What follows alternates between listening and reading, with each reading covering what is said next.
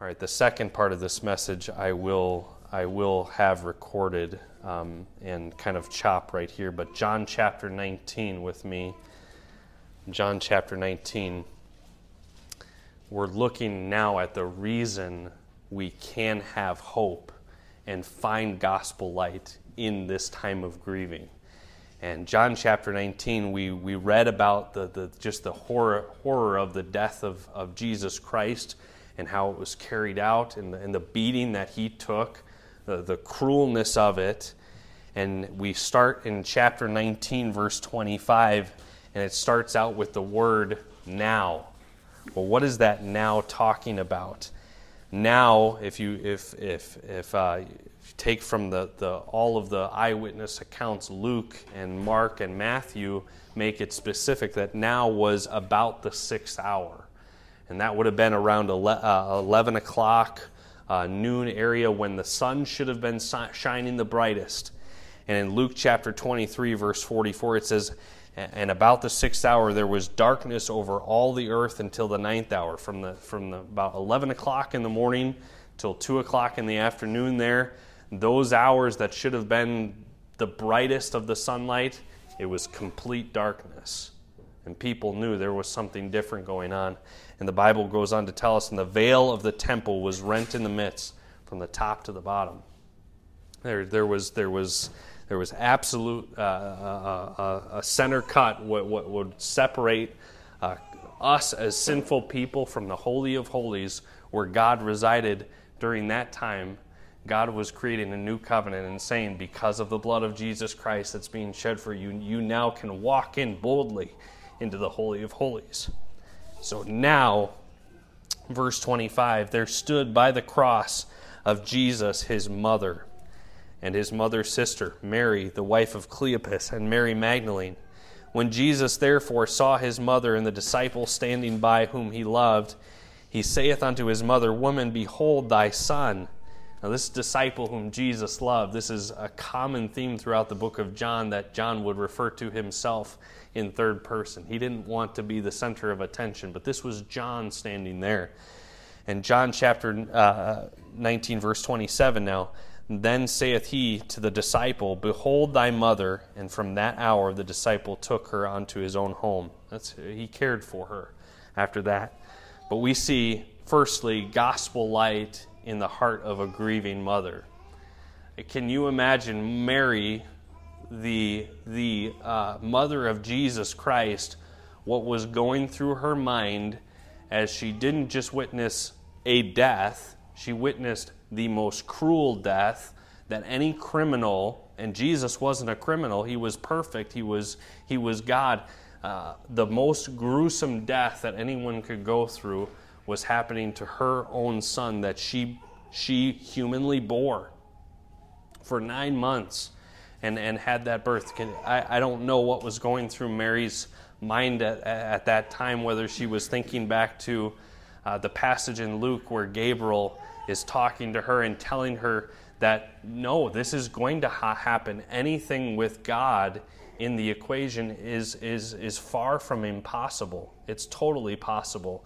And she was saying, how do you know that I can do this when I don't know a man? And Gabriel says, the Holy Spirit will descend upon you, and you will be, not because Mary is something special, not because Mary was lifted up far above Christ. No, not at all. But that Mary would be the handmaid of the Lord, and she would be used by the Lord. I don't know if she was thinking through that, or if that was coming back to mind, or even that which was told to Joseph, that Jesus, his name would be Jesus, that he would save his people from their sins, that there would be a redemption story that would be had. And as Mary is, I believe she was grieving at that time as she watched her son up on the cross. She knew full well that this had to be done for there to be gospel light for every single person sitting and standing in this room. We needed, it is finished. Look at verse 28 here, and we see gospel light to a sin-cursed race. After this, Jesus, knowing that all things were now accomplished, that the scripture might be fulfilled, saith, I thirst. Now, if you remember back before they had offered him some vinegar and to calm the pain beforehand, and Jesus said, "No, I'm not going to take it." But notice verse 28 says, "Knowing that all things were now accomplished," knowing that the penalty of sin had been paid for, he said, so that the scripture might be fulfilled, "I thirst." Verse 29, "Now there was set a vessel full of vinegar, and they filled it with the sponge with vinegar, and put it upon hyssop, and brought it to his mouth." He really did suffer the pain that you and I deserved. Matthew chapter 27 and verse 46, during this time, about the time that he took this vinegar, he really did suffer all of our pain and sorrow. He suffered the very separation from God. Matthew 27:46 says, "And about the 9th hour," this was the ending of it, "Jesus cried with a loud voice, saying, Eli, Eli, lama sabachthani," that is to say, my God, why hast thou forsaken me?" And for a moment in human history, God the Father turned his back literally on God the Son and could not view, he could not in his holiness be a part of the sin that Jesus Christ was suffering for you and for me. This was needed. That last enemy, death, that final enemy would be defeated. We needed verse 30. Look at verse 30 with me. "When Jesus therefore had received the vinegar, he said, It is finished." Praise God. Praise God that happened, and that really happened. It's not a fairy tale like the world would want us to believe. It's not some good book to read. It's not just the bestseller. It's God's word that says that we have a way, the only way to heaven, and that's through the death and the finished work of Jesus Christ. He didn't just die, though. It says at the end of verse 30, "And he bowed his head and gave up the ghost." He really died. He really suffered what you and I deserve. He had to die in order that this would be completed. He had to suffer the penalty that you and I deserve. And that at that moment, gospel light was brought to a sin-cursed race. Now it seemed, as we're going to see in the rest of the chapter here, that gospel light was seemingly crushed by Satan, but it wasn't. In Genesis chapter 3, it says that the serpent would bruise his heel, but that the serpent's head would be crushed. And that's exactly what's going to happen as we learn next week, as we look at the resurrection that was absolutely needed for our salvation. But let's read the rest of the passage here, starting in John chapter 19, verse 31. "Then the Jews, therefore, because it was the preparation that that the bodies should not remain upon the cross on the Sabbath day, for the Sabbath day was an high day, besought Pilate that their legs might be broken, and that they might be taken away. Then came the soldiers and brake the legs of the first and the other that was crucified with him." Verse 33, "But when they came to Jesus and saw that he was dead already, they brake not his legs. But one of the soldiers with a spear pierced his side, and forthwith came there out blood and water. And he that saw it bare record, and his record is true, and he knoweth that he saith true, that ye might believe. For these things that were done, that the scripture should be fulfilled, a bone of him shall not be broken." And that's Psalm 34. That's what we just read, Psalm 34:20. And here, the next verse, again a scripture is fulfilled from Isaiah chapter 52. "And again another scripture saith, They shall look on him whom they've pierced." Verse 38, "And after this, Joseph of Arimathea, being a disciple of Jesus, but secretly for fear of the Jews, besought Pilate that he might take away the body of Jesus. And Pilate gave him leave. He came therefore and took the body of Jesus. And there came also Nicodemus, which at the first came to Jesus by night, and brought a mixture of myrrh and aloes, and 100-pound weight. And they took the body of Jesus, and wound it in linen clothes with spices, as the manner of Jews is to bury. Now, in the place where he was crucified, there was a garden, and in the garden a new sepulchre, wherein was never man yet laid. And there laid they Jesus, therefore, because of the Jews' preparation day, for the sepulchre was nigh at hand.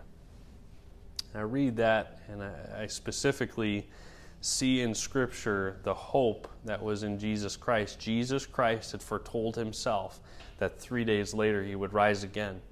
But he could not rise again without there actually being a burial. That he had to actually die and suffer death and win the victory over death and hell for us. That we truly, because of his resurrection, can have a hope that 1 Corinthians 15 gives us, that we too will have a resurrection because of Jesus Christ and what he did for us. So as we look today just at gospel light and the hope that we can have, we see a world that's full of pain and suffering. Have you ever heard someone say, why does God allow all the pain and suffering in the world, or why does God allow bad things to happen to good people? And I really do believe, as you meditate on the Psalms, as you meditate on Psalm 34, as you meditate on Psalm 103, we find out the reason is because we live in a sin-cursed world. And we have an absolute need for what happened on that cross that day. And as you find grief coming into your own life, this is how you respond to it. You run to the Word of God. You run to Jesus. You run to his promises, and you draw close to him. You allow the Lord to press you further into him. And you will find that you'll find gospel light in that time of grief. Let's pray. Father, thank you for just your word and the clarity of it this morning. And thank you that you in your word discuss everything that's needed for life and godliness. And you give us how to respond to these things. Lord, you tell us to bless your name at all times, to continually have praise in our mouth towards you. Lord, I just ask that would be the case, and Lord, that we would be each following your Spirit in how to uplift our brothers and sisters in Christ as we go through those together. Lord, I don't believe right now is the only time that we're going to go through that. Lord, I believe you have times like that in the future if you choose to tarry. And so, Lord, we as a body need to be prepared for that. And Lord, thank you that you have that preparation right in your word.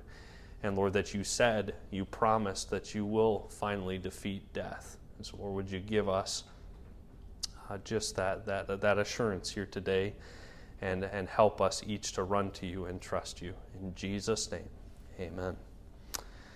I'm not necessarily going to have a invitation here this morning, but I do want to encourage you,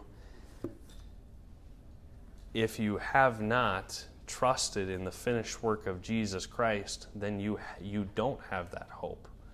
There is a matter to be said of those that reject the finished work of Jesus Christ. You say, how does one reject the finished work of Jesus Christ? It's by depending on your good works, on your baptism, on your church attendance, on your giving.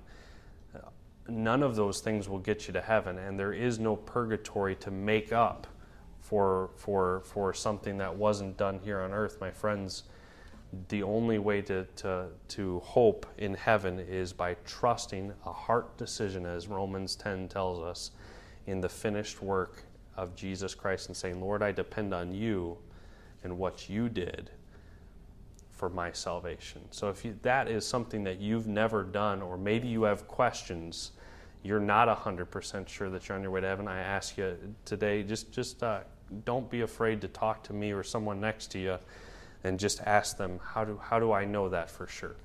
All right, you are dismissed, and I trust to see you, if you're able to, tonight, as we're going to go into Psalm chapter 38 tonight. Trust to see you then at 6 o'clock. You are dismissed.